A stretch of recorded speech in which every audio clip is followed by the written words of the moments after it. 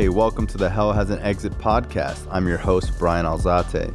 This show is not affiliated with any specific 12-step program. If you or a loved one is struggling with an addiction, please find a local 12-step meeting. If you believe you may need detox or drug treatment of any kind, please call 888-699-9395 to speak to a specialist. The show is sponsored by United Recovery Project, a state-of-the-art drug and alcohol rehab facility. You can visit our website at unitedrecoveryproject.com. All right, welcome to Hell Has an Exit. I'm your host, Brian Alzate. So on this show, we interview anyone who has a story of victory and hope. We do a lot of recovering addicts on here. When I started the podcast, people used to say, oh, you got to get Janice on there. You got to get Janice on there. Today, we have Janice on here. So Janice, you got an incredible story. I personally haven't heard it. You know, you're just saying you went to Cooper City when it was first built. So, you know, Florida native, literally. And, you know, if you just want to get into your story, let's go.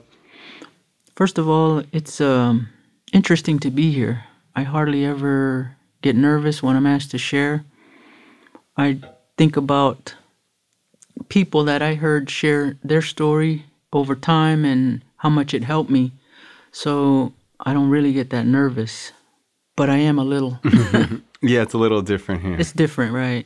Yeah, I am a native. I'm a full-blooded Seminole Indian. I was born in Jackson in Miami, 1957. So that makes me about 64 years old. My mom and dad were into the tourist trade.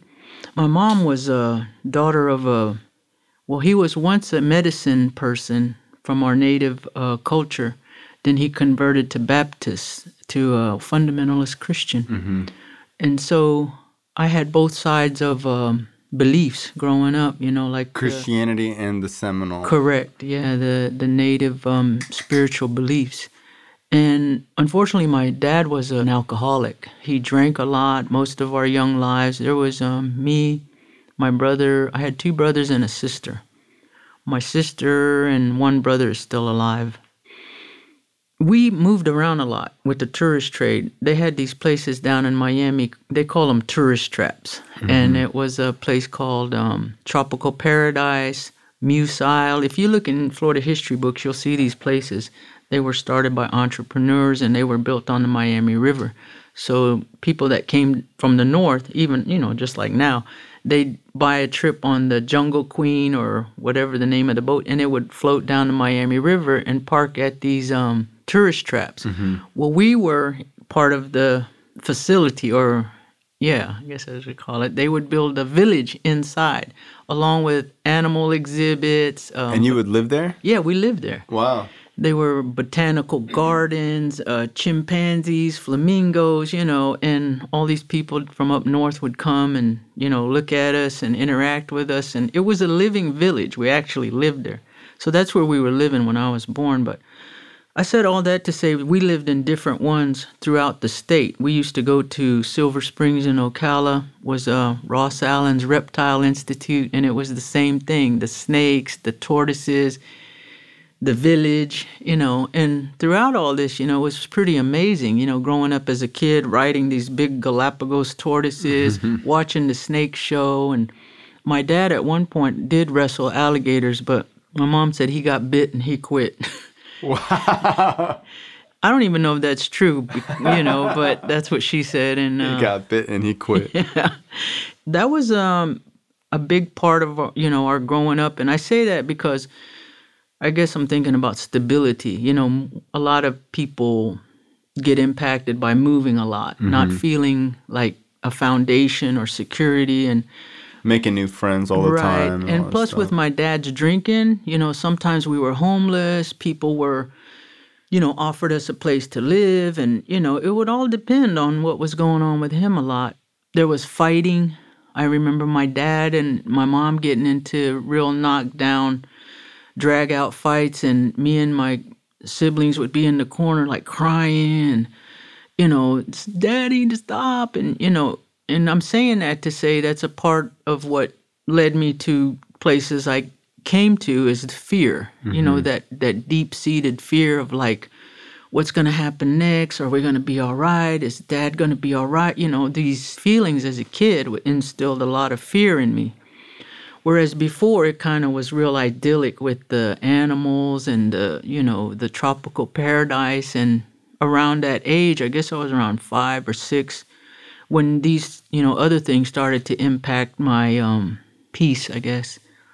And then the other thing was going to school. I had to start first grade at Citrus Grove Elementary in Miami. And I remember being terrified and hating it, not wanting to go. And now, was this with other Seminole kids, or this is with... No, this was a public school. Public school. Yeah, and I remember crying and crying and crying when I got there, and then they took me from the office. The teacher came up, took me to the classroom, and she was trying to calm me down, and she says, we have another Seminole here. His name is so-and-so. Do you know him? And I started shaking my head no and started crying more and more because I thought, oh, my God, I don't even know this guy.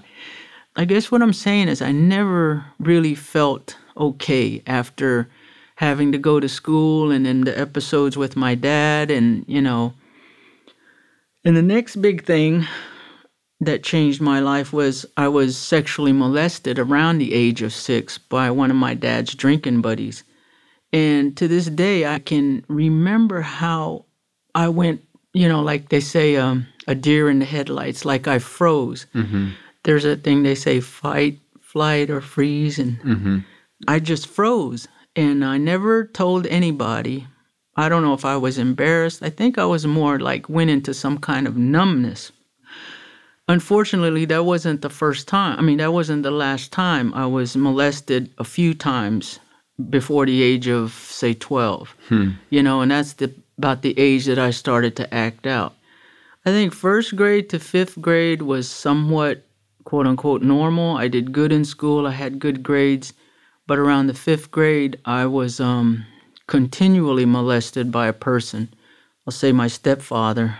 That's when I started to, get into the behavior. I started to skip school, started using. I probably picked up weed or something to drink at first. And I don't know what was wrong with me. I couldn't identify my feelings at that time.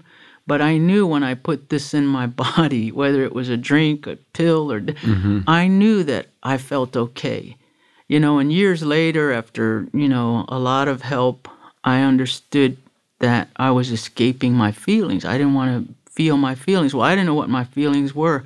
I identified them later to be, of course, fear, shame, no self-esteem. The incidents themselves made me feel dirty. Something was wrong with me. As a child, you don't have the knowledge to say, something's wrong with him, something's wrong with them. It went to what is wrong with me? Why does this happen to me? What is wrong with me? So I started to adopt that feeling of like less than, embarrassed, ashamed. And, so when I started getting high, I was okay. And the only problem with that is it brings its own set of, problems. And where were you living at this time? We had finally settled on the Hollywood Res, which is in Broward County, Florida here, and it was a lot different. I think we settled here around the late 60s because I remember we had a little baby apartment, and remember standing outside when they landed on the moon. I was about probably 12. So we landed there and started going to school, like I said, public schools, and then I started to act out. I used anything and everything. I used to huff gasoline out of people's cars and lighter fluid and something called rubber cement. It was like some kind of glue. A lot of people say they sniffed airplane glue, but I never did that. It was rubber cement. Yeah. I don't even know if they still make it, but anything, spray paint, And who taught you all this stuff? Kids hanging around. Other kids, older kids. One part of the era, me and my sister went off to boarding schools. When the government put Indians on reservations out west, they built government boarding schools to teach the children how to become American, how to assimilate into the dominant culture, how to forget their culture. So back in those days, it was not a good thing. By the time we went, it was just more of a boarding school. I asked my sister recently, I said, wonder how we ended up in boarding school. She goes, I think Mom didn't want to take care of us. Like she had a job. She had 2 jobs. She was probably like, oh, we can go there and they'll be okay. So anyway, it was when I went there that I kind of started going wild, because a lot of the kids there were wild, because they come from very impoverished homes. I mean, the Seminoles have been very blessed. Now, was that recently? Because now, you guys are receiving checks and money. Was that not happening when you were growing up? At all. Oh, it wasn't happening at all? At all. We were very, very poor. As even a tribe, we lived on government subsidies, government housing. Even a lot of the houses there now are still from HUD. See, I never knew that. I would just imagine that, like, forever that's been going on. Since I've been alive, I've always heard that Indians get government checks, and that is a myth. There's no tribe in the U.S. that just, the government gives you a check. We were considered in poverty, so we got the subsidies. These big tractor trailers used to come into our recreation park full of government food, the cheese and the macaroni and, all that stuff that they provided for us. Now they give food stamps. Back then, they used to give food, actual food. Wow. So the money that Seminoles receive today, that's from the Hard Rock? Yes. Okay. It's from the gaming enterprises. And when did that start? Actually, we started getting a little money when the tribe figured out we could sell tax-free cigarettes. I want to say that was the 70s. And that brought in a little revenue. And then it graduated into the bingo, because being on federal land, we're not subject to state laws and state taxes. So we could have high-stakes bingo, whereas it's outside the reservation, it's regulated, and the jackpots could only be so much. Wow. So we started with the bingo, and then it evolved into the gaming machines, which were very basic in the beginning. And, oh, my God. So it really hasn't been around that long. Not at all. I mean, I'm probably the last generation that actually experienced real poverty. Right, yeah. Because my sister's kids, I never had kids, but her sons, they had a little bit of the poverty, but halfway through their life, we started getting... It always interested me that the community would say, like, we're going to divvy up this money amongst all of our people, because no other community on the planet does that. When someone becomes successful, they might take care of their immediate family, and that's about it. But it really is something unique that they are like, hey, we're not going to let the tribe starve, right? Right. And I'm sure there's other consequences that happen from the money. Like I told you, I have some people that I've sponsored that I've seen what happens. Right, right. It's a double-edged sword for sure.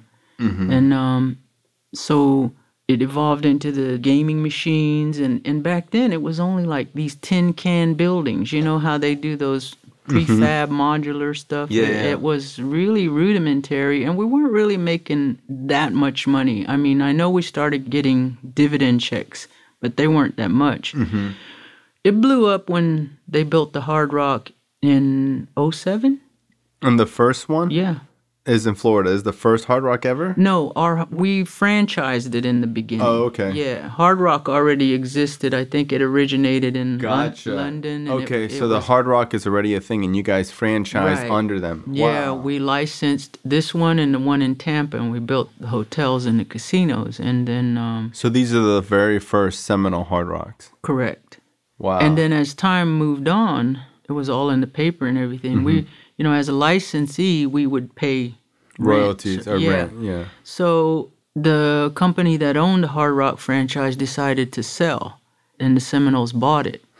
I think under a little over $1 billion or something. So you guys now own the Hard Rock franchise? Yes. So if you see Hard Rock in, say, Puerto Rico, it's not technically ours. We franchise it. So we get paid by them. So a lot of times we wish that would be very clear, because when something goes wrong at some Hard Rock, they think it's you guys. Yeah. Like the one in New Orleans where there was a big incident. It collapsed, right? Right. I was there. Yeah, they were building. No way. Not when it collapsed, but I saw it. Yeah. I saw it, and I remember they were saying that they were building a Hard Rock, and it exactly, and then and. So it's related, like we messed up, but, it wasn't us. It was the people that bought you just franchised it. Right. So anyway, that's when we started getting some funds, was Mm-hmm. around '07. So back to your story. So, you're 12 years old. You start acting out in 5th grade, it starts. Yeah. And so around 13, I started acting out, smoking weed, doing whatever, and went to boarding school. And that's when I learned a lot of skills, the car stealing and the spray paint huffing. And, so I really kind of went way south there. But when I came home that summer, I started experimenting with hallucinogens. And because I was already in like this, the effects of the molestation and had taken root, and I didn't know that the drugs and everything were just a symptom of what was wrong with me. What was wrong with me was my spirit was damaged. I was hurt. I was a victim. All these things that I didn't just cognitively understand only through years And later. that's kind of the point of the show, because it's like people see someone who's homeless and on the street and they're like, look at this idiot loser. They probably had so many chances. They see people on drugs and they're just like, look down on them and, oh, that could never happen to me. Or, they've had so many chances, but they don't understand that, when I see someone abusing drugs, I know that they're covering up some type of pain. Right. And Trauma. that's apparent to me. Right. And I hope that it becomes apparent to other people that this is a sick person, not a bad person. Right. That's my goal of the whole thing. Yeah, absolutely. What I believe in today is, a God of my understanding. I believe in energy. I believe in service. I believe in my God isn't the same God that I had 5 years ago or even a year ago. Since I started this spiritual journey, had a spiritual awakening, I have evolved, and this is what I really believe in, is a spiritual evolution. Like 50 years ago, we didn't know what a cell phone was. Now it's like, technology's like, crazy. And so... Yeah, every year the one before is obsolete. Yeah. And so why I believe in an evolution is I don't want to stay where I was. I want to learn, I want to experience, I want to practice, something that's definitely greater than me and has a base in love and service and compassion. Because of what happened to me, I adopted the attitude of, stealing the cars, doing all the things I did to hurt other people. I didn't care because I had, being hurt created this anger, almost a rage that I didn't recognize because I had a mask of like, always smiling. Everybody liked to party with me. I was like the life of the party and, but inside I was dying and I was in a rage and did not even know that because at 13, 14, who knows? I didn't know the word trauma. I didn't know the word anxiety, PTSD, I didn't know those words. Mental health. Right, yeah. Mental health. So by the time I was 13, I started having suicidal thoughts. I thought, it's never going to get better. My dad had left a long time ago. My stepdad was not good. My mom worked a lot. I never felt like there was anyone I could really connect to. I felt alone. But the damage from being molested had already been done, so I had no self-esteem, and I felt like, so it was depression, really, too, and I did not want to live. I didn't want to wake up another day and feel like nothing's ever going to change and nothing, of hopelessness.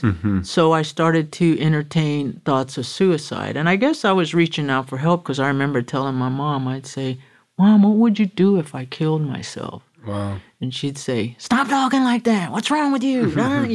She'd snap at me. And so it started to, grow these feelings. And I remember thinking, if I don't kill myself, I'm just going to get high. And that's when I started experimenting with LSD and mescaline tablets. And so in the state I was in already, it kind of like made it worse. I started to get like freaked out. I started to hear voices.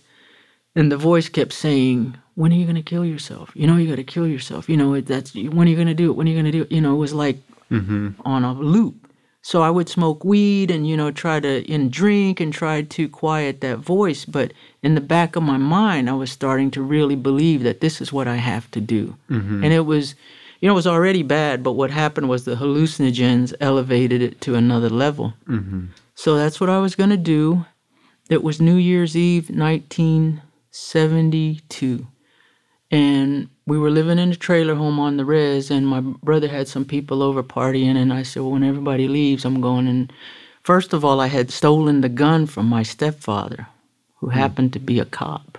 Wow. Yeah. So I had this police revolver and was waiting for everybody to go home. I was going to go in my room and blow my brains out. As fate would have it, a guy came by, a good friend of the family, and he said, can you drive me up to the 7-Eleven? I'd like to get some, he just wanted soda or something. I said, okay, and I didn't have a plan, but I had the gun on me. And when we got there, I saw that the clerk was by himself. It was probably like 2 or 3 in the morning. And I had this great idea. I walked back outside and I said, I want to rob this store. Because I had this great idea that, hey, he's all by himself. I'll rob the store, get the money, and run away. I won't have to kill myself. I'll just run away somewhere and, With the money from Yeah, 7-Eleven. yeah. How old are you? 15. Wow. Yeah, so I had this geographical, solution in mind. Like if I go to New York or California, it'll be better. And I thought this money was going to get me a new life. But it was a tragedy. What happened was as we were robbing the store, my friend ran out the door, and I had the gun on the man, the clerk. His name was actually Charles, I found out later. I had the gun on Charles, and 2 customers walked in. And I looked at them, and I froze. And, to this day, I really don't know why I shot him. I kind of think that maybe I thought I had to kill all the witnesses. But when I shot him, the sound was so loud, inside a 7-Eleven, it echoed so loud that my ears started ringing. And it was almost like I went into an out-of-body experience. Like I felt like I was on the ceiling looking down at what I had done. And then the noise kind of like woke me up, and I panicked, naturally. And we ran away, and, we didn't get arrested until about a year later. I was 16 by then, and I turned 17 in jail, and I was charged for murder as an adult. So at 17, I got a life sentence. Were you under the influence at the time, or were you just like... Well, I don't know if you've ever heard this this saying, like, the drugs stop working. Of course. Yeah, and that night, I was drinking, I was smoking, but I think my heightened state of knowing that I was going to kill myself, I think it was probably adrenaline, but I never really felt high. I just felt desperate, and then I thought I had the solution. I shot and killed him, and then we ran out. And like I said, we didn't get arrested till a year later. And I've shared many times that when I was molested, I had to go away in my head in order to deal or survive the trauma. And it happened enough times that by the time I was 15 years old... You were able to do it. Yeah, I was totally disassociated from my feelings. And, I didn't feel bad. I didn't feel good. I was a little nervous, of course, once I realized that you just killed somebody and you got to go. I had that panic. But the normal feelings of a person of like, doing something, I had none, because... Every time somebody put their hands on me, every time I was made to feel, so low, and, it had created something in me, not just the rage, but the ability to not feel. And I hear that from a lot of people in my community. The addiction sometimes gets them to a point where nothing matters except what they need, that self-centeredness. And again, we got arrested a year later. I went to prison at 17 with a life sentence, and I did 7 years. At the time, there was only one prison in the state up in Ocala, and it was an old-ass prison, and no AC, cockroaches, and that place infested, man. It was bad, but... No AC in Florida? No AC. It's a little bit North Florida, but still. Yeah. It still was hot. And you know what? I went in there I'm 17 years old with really no life experience. And, but I had that thing inside of me that was sick. My spirit was sick. I wasn't spiritual in any sense. So I went in there. I tell people, I didn't go in there looking for the chapel. I went in there looking like, what's up, man? What's going on? I wanted to, because I always had that thing, like, I got to find something outside of me to focus on, to change my feelings, to be, to feel, all of that. And so I got in a lot of trouble. I got in with the hoodlums, and I did a lot of hard time. I mean, I did 1 6-month stint in confinement one time. I lost like 30 pounds. And 6 months by yourself? Yeah, it went in solitary. Well, actually, we got locked up because of a riot. So they didn't have enough rooms, so there was 2 to a room. But it was bad. I mean, sometimes I don't even talk about it because the memories are not good. Mm-hmm. I mean, but I was 17, so I had that youth too. I had that youth dumbness that I was just rolling with it and, thinking, I had that mentality of, they don't tell me what to do. I'm going to do what I want to do, the way I want to do it. I don't care if I get locked up, if I get in trouble. I remember one time trying to smuggle weed in through the visiting park because they used to have a camera girl to take pictures with you and your family. Mm-hmm. So it was an inmate, and they had the camera. They had to go in and check out. Well, I used to bring weed in because the officer didn't really shake me down too much. But this day, it was a different officer, and she said, I'm going to do a strip search. And I just said, no, you're not. And I shoved her out of the way and took off down the compound. And she was a little overweight, right? And so she's trying to chase me, and I'm running, and I get to the dorm, and I flush the stuff down the, But they still locked me up. It didn't matter. Yeah, they knew what was going on. Yeah, so I was always into something because I wasn't okay, I saw a lot of girls come in through the years that were terrified, that were horrified to be in prison. One lady I know, she had like 20 years because she ran a stop sign or something, but she was under the influence and the person got killed. And she got charged with vehicular manslaughter, got 20 years. She had 3 girls at home. She was a housewife, and she was terrified every day of her life, and just all she wanted was to go home. I'd see her every evening with her rosary beads, every day, wow. Day in and day out. That wasn't me. I was 17. Mm-hmm. I didn't give a damn about anything because I didn't. Now, you're in there with adults? Mm-hmm. Wow. Yeah, a lot of older people, younger people, and it's kind of like that prison mentality where, Were people trying you because you were younger? Not too much. Not too much? No, not too much, because I was there on a life sentence on a murder charge, Yeah. Sometimes you don't want to mess with people with that charge. So mostly, women, it's a lot different. They're more like trying to find out what you did and gossip about it. And, it's not really like, oh, you're a badass. Yeah. We're scared of you. Not that much, Mm-hmm. So, yeah, I did the 7 years. But the last year, I kind of like straightened up a little bit. I got in a program, and then the state of Florida changed the mandatory stuff, and I was able to parole out after 7 years. I always tell people, I didn't know I had like something called addiction, which I've come to find out addiction is not the drug. Addiction is the way I perceive something and the way I think about it and then the way I feel about it and the way I behave behind that feeling. It's all between my ears, stuff in my head. So I didn't know all that. I got out and I thought, oh, when you get out of jail, you get out of prison, you party, and I wasn't even off work release and I was getting high.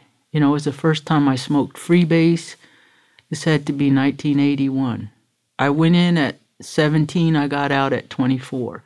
And so mentally, I was still like 17, and just really still wild. And so I was out about 2 years and 9 months, and I had gotten on opiates. I was addicted to Dilaudid, and I was a menace to society again, and I got sent back. And when I got sent back, they changed the guidelines again, and they reinstated my life sentence. Oh, when I got arrested and went to the Broward County Jail, I escaped because I was kicking.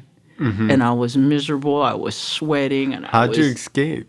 Well, back then, the jail was real different. It was a 1-story building, and they had like a little courtyard with 2 double fences. I think it's the 12-foot and the 18-foot fence with the razor wire, and we had little picnic tables. Mm-hmm. So after dinner, supper, they'd let you go out there for about 15, 20 minutes, kind of little outside time. And this is Broward County County?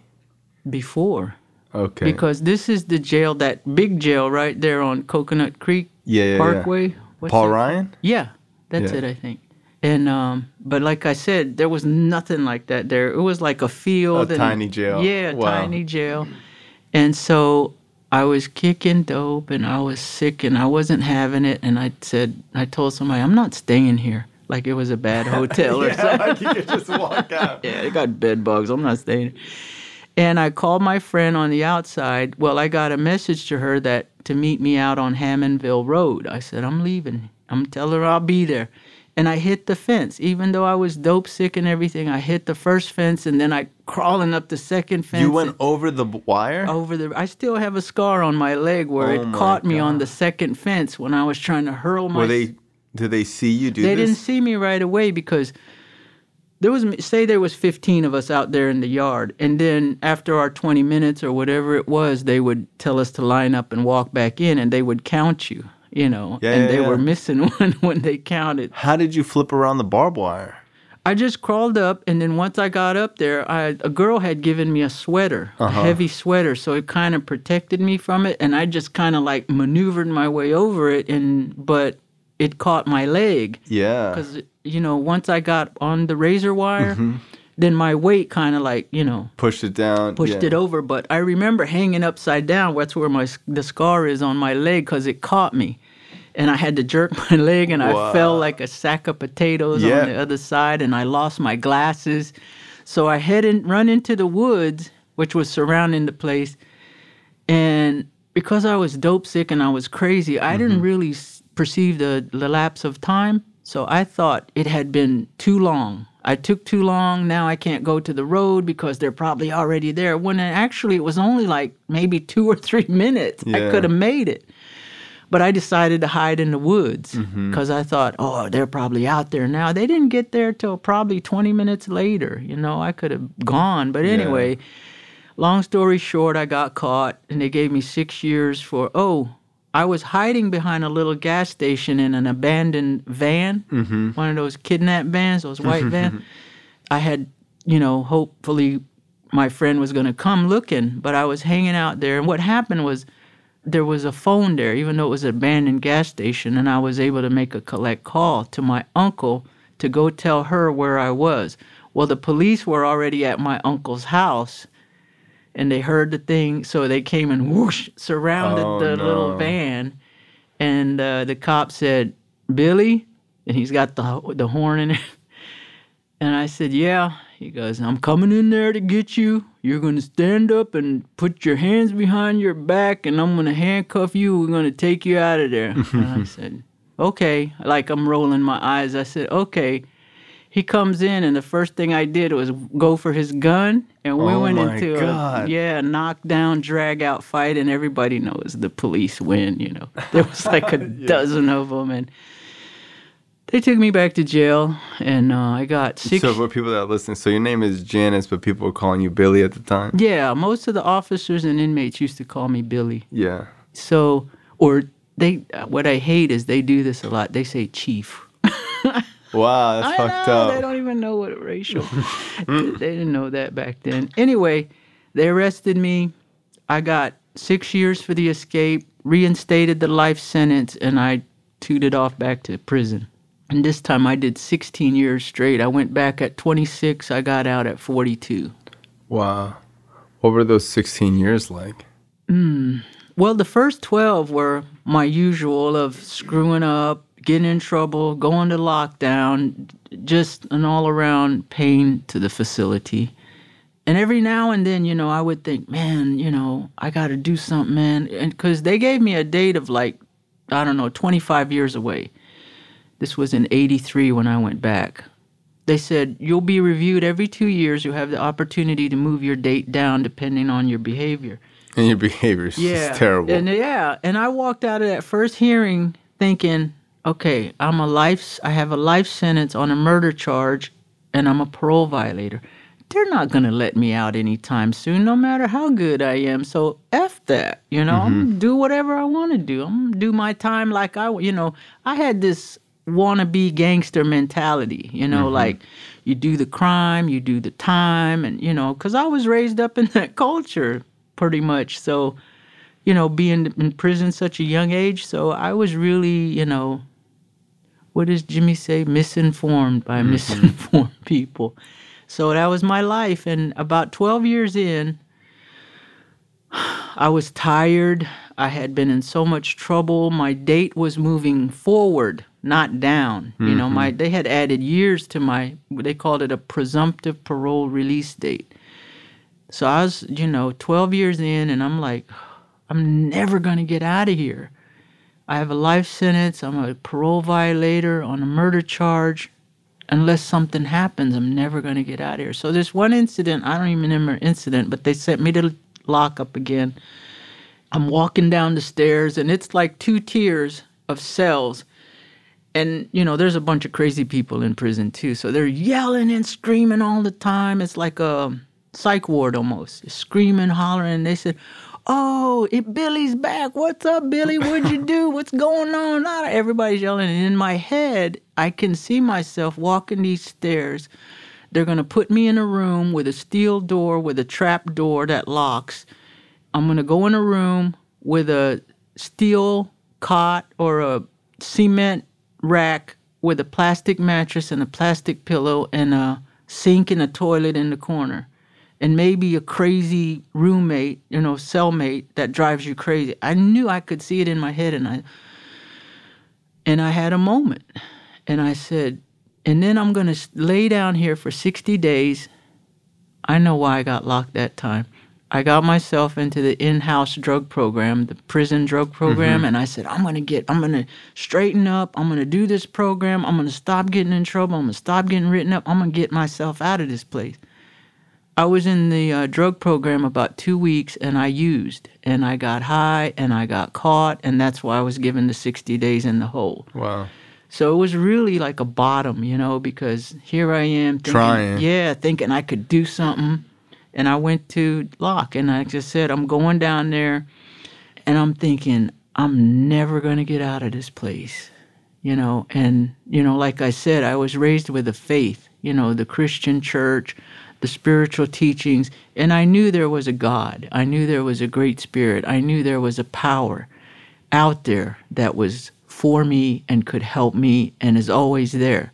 But due to what happened and my rage, inward rage as a child from the trauma and the fear, all of that, I got lost. I lost my way. I did not turn to God until that moment. And I finally broke, It was like a screenshot of my addiction. When I was walking down that steps, I said, oh my God, I'm never going to get out of here if I don't change. I'm doing a life sentence on a murder charge and I'm a parole violator. I'm never going to get out. And look at me. I think I'm getting over on these people. I think I'm handling things. It was a moment of like humility, like, you don't know nothing. What's going on? And I cried out to God. I said, God, please help me. Help me, please. I don't know what to do. Was that, what they call it? Foxhole prayer. Yeah, and that moment of desperation. And crazy enough, they moved me to a room during this 60 days that had, it was an empty room. They said, Billy, we got to move you. We got to do this, that, blah. I said, all right. She said, you're going to go in this room temporarily, then we're going to move you to another room. I said, okay. So I go in there, and there's nothing in there but the plastic mattress, no sheets, no nothing. And I was waiting, and I picked up the plastic mattress, and there was a little pamphlet. And it was a newsletter from a place called the Human Kindness Foundation. And it was started by these 2 hippies back in the day that wanted to do ministry to inmates, like writing pen pal letters, sending this. And it was about Eastern religion, like Buddha, and but it taught about meditation and yoga. They would send you little yoga poses you could do. Wow. And you could subscribe to the newsletter. What year is this? This was 92 or 93. I got transferred in 95 up north. But anyway, it was like right before 95. And so with this thing, you could write to them and they would send you books. And they sent me a book called We're All Doing Time, which he was saying, we're all here on earth. We all got this amount of time. What are we going to do? Do this, what we've been doing, being here, suffering. Even though all the world suffers, we have some choice in it. And the best way to relieve suffering is to be of service, to help others, to practice loving kindness. So that's when I started the journey. And like I said, that was about 12 years in. I eventually got transferred to a prison up in North Florida. And I always tell people, I said, that's the first time I hadn't found out there was black rednecks. I mean, it was a backwoods country North prison. Florida is a whole other world, right? The big ball of tobacco, not saying anything against tobacco, but there was a culture there that was totally different. Because I came from Broward County, BCI, and the officers came from Broward or North Dade, and they were cool. They brought us weed. They brought us this. We were all like, and we had 2 to a room. We kind of like, we were comfortable, And if you had weed and you were a mover, you really had it comfortable. Yeah. And I get up there, and it's like a shelter. It's bed, bunk, bunk, bunk, bunk for this long-ass line, and the officer station in the middle, so you cannot not be seen.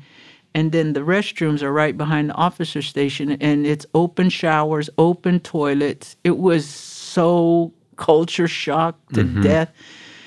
And it's when I got there. Yeah, because in Broward there was pods, right? So you basically have your own room, and it's like a big pod where it's a circle, and there's 2 stories, and there's little cells on the bottom and cells on the top. And then here you're like in...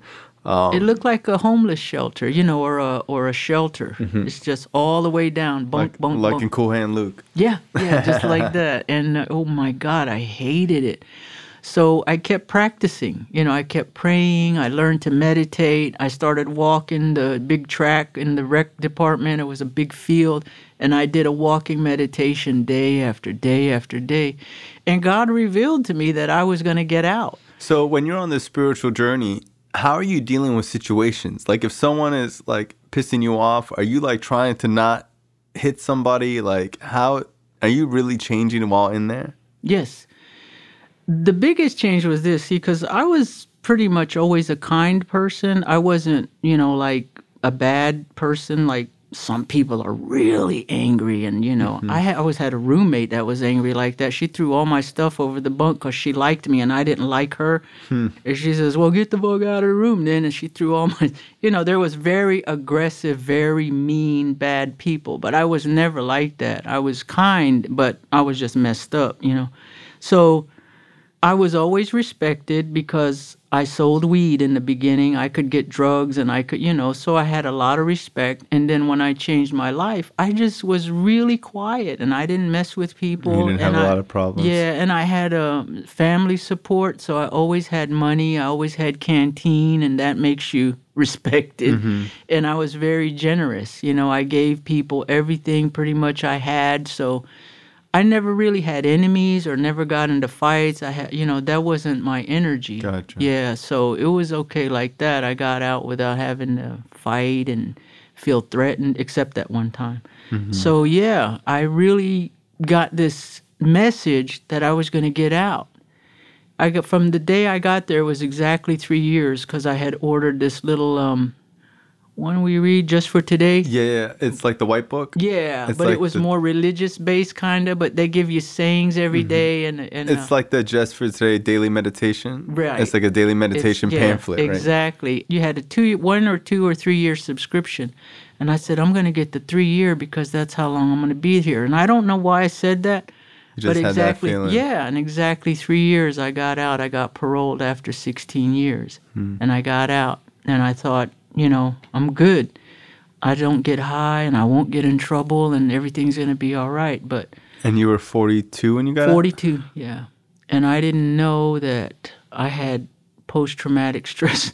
I didn't know anything. I just got out and thought everything was going to be chilly. And a lot of it was because I had family support. My family was always there for me, thank God. And but I didn't get well. I didn't fix my spirit to the part.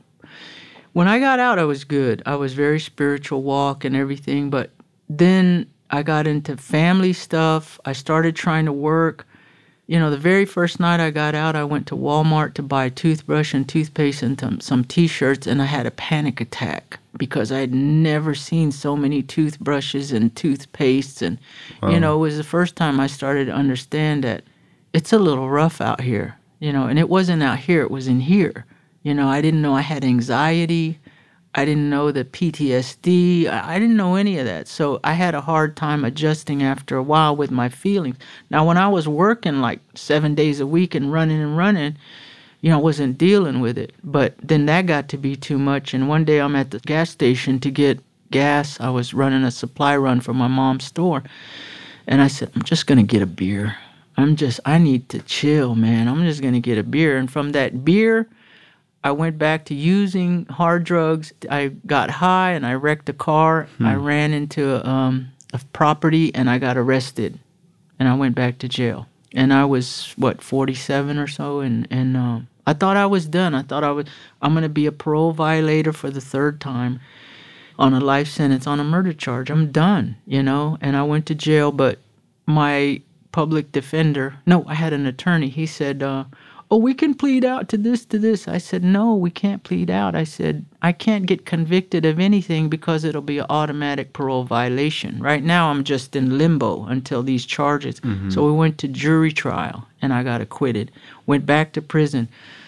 The parole commission listened to me, or listened to my lawyer, who said, Janice is a good person who has an illness she's never been treated for. And I believe with all my heart that if she gets help, she'll be a productive member of society. And this is where I know that God has a hand in everything, because the parole commission in the state of Florida, like Florida and Texas, the parole commissions don't give a fuck. They stamp your shit revoked and put you back in jail, and you will not be heard from. So they decided to send me to a treatment center. They even said, maybe we failed her. Because they were like, how come she was never treated in all these years? Right. She's done all this time. Not one therapist. And it didn't help. So doing more time is not going to help. Mm-hmm. She needs help. And so when I went to that facility, I got introduced to a 12-step program and, bumps and lumps along the way because I hated to talk. I hated to talk to people. I hated to be around people. I've driven up to meetings and looked in the window and I'd get anxiety and drive away. But, I kept going back. I kept doing what I was taught. And 18 years later, I've been, a real productive member of society. But early on in this part of the story, I started to deal with killing this man. And I did not know how. I was in a group and the therapist said, humans develop a conscience between the age of 1 and 6. He was talking about, eventually mental development. And I perked up, and after the group, I said, if I developed a conscience between 1 and 6, I said, how come I didn't feel anything when I killed this man? And he was like, what? He goes, I didn't even know about this. What? Mm-hmm. And we started talking. He was a therapist, so he started helping me. He said, do you want to work on that? And everything in my body was like, no. I was screaming no, but my, God of my understanding, I think my mouth said yes. And he asked me to write a letter. He said, I want you to write a letter. And I figured it was, my first mind was like, oh, I'm going to write a letter to this guy I killed. Mm-hmm. And he said, I want you to write a letter to yourself. Little girl? No, write a letter to yourself as if it's from the man who you killed. So I'm writing this letter as if I'm Charles. So it took me weeks to write this letter. Because, it was like 30 years later now from the tragic moment, right? So it was the first time that, how in the program they say, there's some things you can deal with now and some things you put on a shelf and you'll take them down later. Well, this was 30 years later and I was opening it and I was crying and crying. Did not want to write this, didn't know what to say, had a hard time. But I finally thought, I'm 46 years old. I've been locked up 23 years by then. So half my life I'm locked up, institutionalized. if I don't do something different, what's going to happen? And I was willing to do something, and I wrote this letter. And I don't know how, because I was crying and crying. And I wrote the letter because I thought he was going to ask me for it the next time he came to group. He never said a word. I'm like, I died over this letter. He didn't even talk to me. The following week, he goes, did you write the letter? I said, yeah. He goes, all right, well, we're going to go in a room with the rest of some recovering addict friends of yours, and you're going to read it. I was like, oh, my God. Wow. So we go in there, and he says, all right. And he kind of explains to them, Janice going to read, blah, blah, blah. And it's changed my life. The first line of the letter said, Janice, I know how you and I crossed paths that night. And right in that moment, there was like several revelations going on. Like I said, in the Indian way, we never believe in death. We believe that it's a journey. And when you finish this life, when we buried our people, we buried them facing west to go towards the sunset because they're journeying on. So in that moment, I felt this moment of like, he knows everything about me.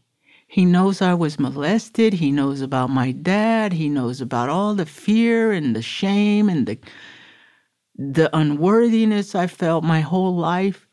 He knows. And so in that moment, I felt this compassion. I know how you and I crossed paths that night. He knows I didn't get there in one day, and he understands. And the second line said, and I'm not mad at you. And, in that moment, I felt like he's not mad at me because he understands. And the last line said, and I'm not dead. I'm just not here. And, the whole time I'm crying and slobbering and barely reading and freaking out. And, and people say, well, it's you wrote the letter. You could look at it like, oh, you wrote the letter. But in my mind, I feel like God is a superpower. God is a super spirit. And all kind, like they say, God works in mysterious ways. Well, I think this was a tool of the Great Spirit. In our language, we call him Fishakigomechik, which means the breath maker. And the breath maker made it possible because everything in life, most things in life is a choice. Recovery is a choice. Using is a choice. Things you can choose. And I choose to believe that was a direct instrument of the breath maker to help me get through something, to come to an understanding, to be able to move on in order to do something better, right? I didn't get all that in that one moment, but I know because I had terrible PTSD after that. I couldn't see a dead animal beside the road without going into like convulsive crying. Because what was happening was the way that I couldn't feel anything. It just exploded. Yeah, it came, and it was like, I don't know if I'm going to live through this kind of feeling, but... Yeah, when I got clean, my first year, I was just crying all the time in meetings, at home, by myself. And, I could still feel that feeling of like when it first happened, it was like... it feels like you're being reborn. It really is something when you're an addict and like for men, trying to be tough and all these things and realizing you're not. Right. It's like the gates open up. So from there, I asked I remember he said, Janice, what you did was wrong. There's no way around. What you did was wrong. And as soon as he said those words, it was almost like he literally punched me in the chest, I had to take responsibility for taking someone's life. And it was horrible. And I was crying. I said, well, what am I going to do? Didn't think I was going to live through it. And he says, what you're going to do is live your life to make a difference, is to turn a negative into a positive. Dedicate your life to service, help other people, make your life and his life mean something. And that was it. It got in my head, and so this is my life. This is what I love to do. Someone asked me the other day, like, what makes you happiest? And I knew without a doubt helping other people, helping any acts of kindness, because it gives me a purpose. I don't want to be here on earth to use drugs, to wreak havoc, to hurt me and everybody else. absolutely stuff happens, trauma happens. Kids are messed up all the time. I mean, even now, someone somewhere is getting hurt. So what can I do? I can do the best I can in every day to be kind, to be helpful, to be of service. And Charles gave me that. He gifted me with that opportunity. So after a few weeks, maybe a year down the road, I was asked to share at a meeting, and I was driving out on 41, way out in the Everglades, and there was a gazillion stars in the sky, and I was going to this Miccosukee Treatment Center to share a message.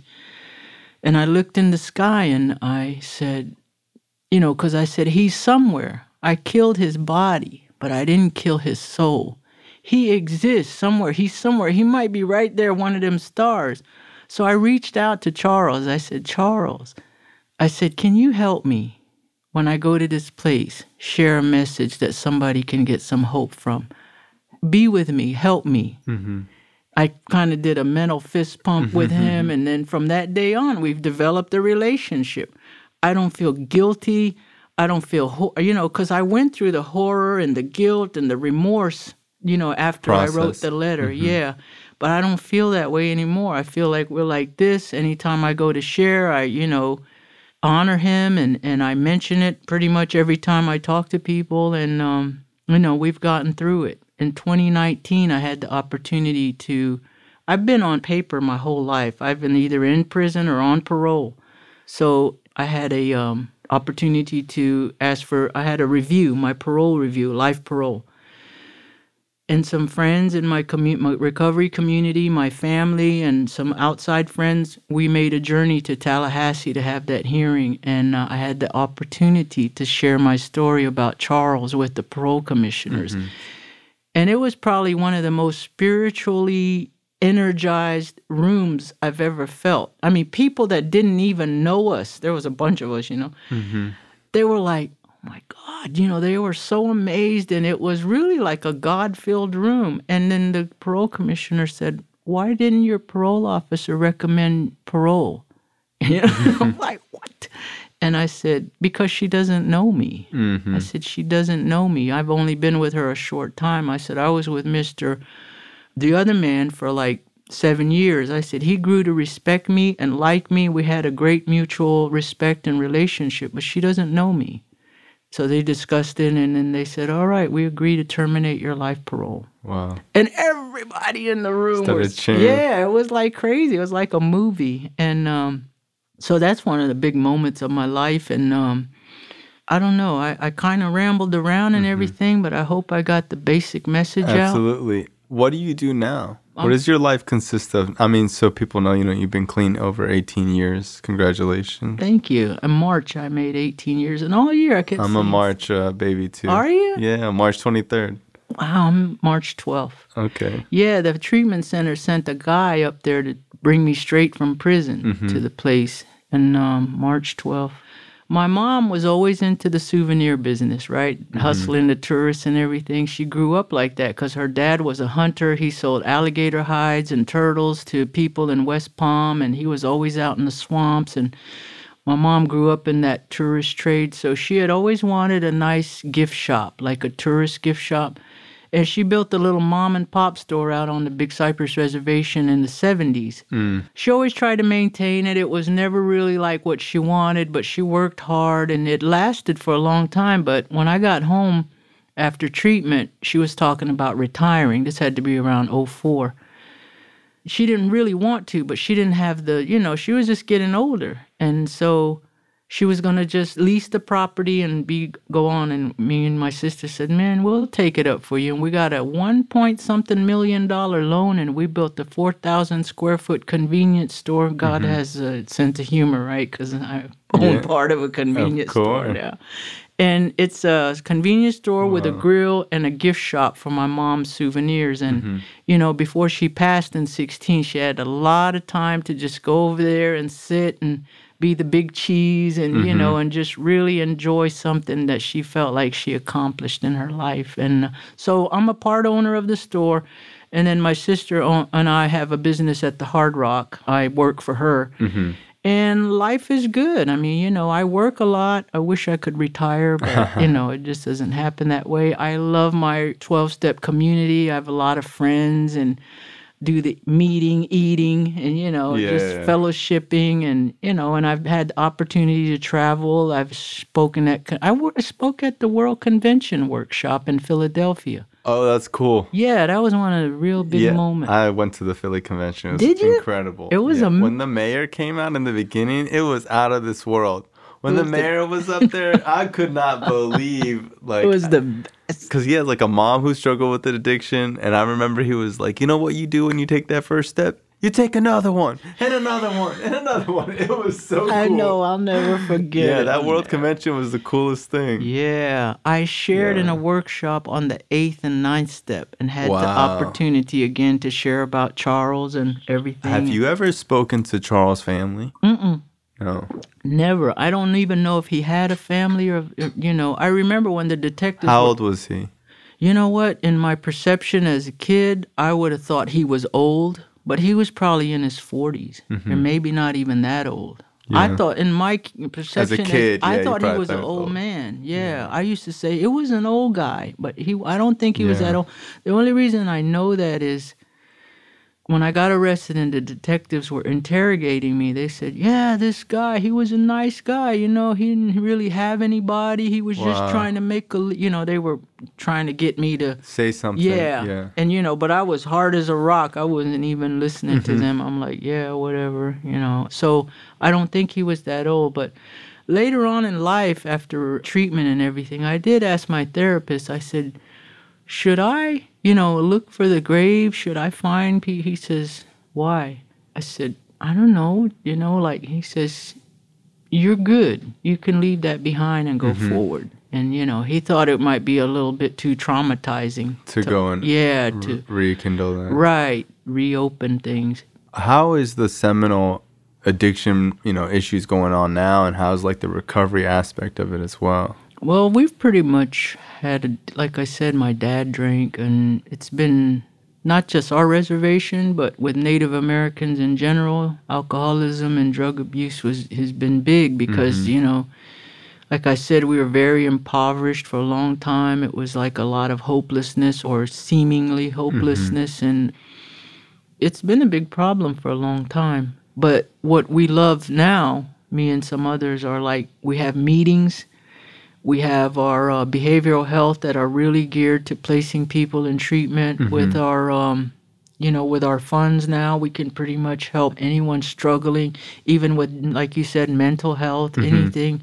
We've been blessed, like I said, with the opportunity because of the gaming revenue to do pretty much everything we can for our people. So it's lovely. I mean, just the fact that we have meetings in the Hollywood Res, Big Cypress, and Brighton. Yeah, we have our own recovery little community, and we do stuff. We have fish fries, we had all kinds of little events and really try to, give hope to others and be there when they're ready. So it's awesome. Well, I want to thank you. It's been a hell of a story. I appreciate you so much.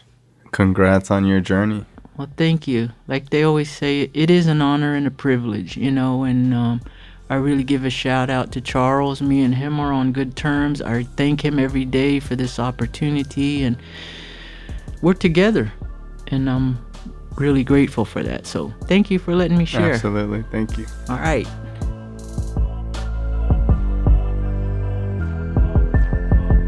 This show is not affiliated with any specific 12-step program. If you or a loved one is struggling with an addiction, please find a local 12-step meeting. If you believe you may need detox or drug treatment of any kind, please call 888-699-9395 to speak to a specialist. This show is sponsored by United Recovery Project, a state-of-the-art drug and alcohol rehab facility. You can visit our website at unitedrecoveryproject.com.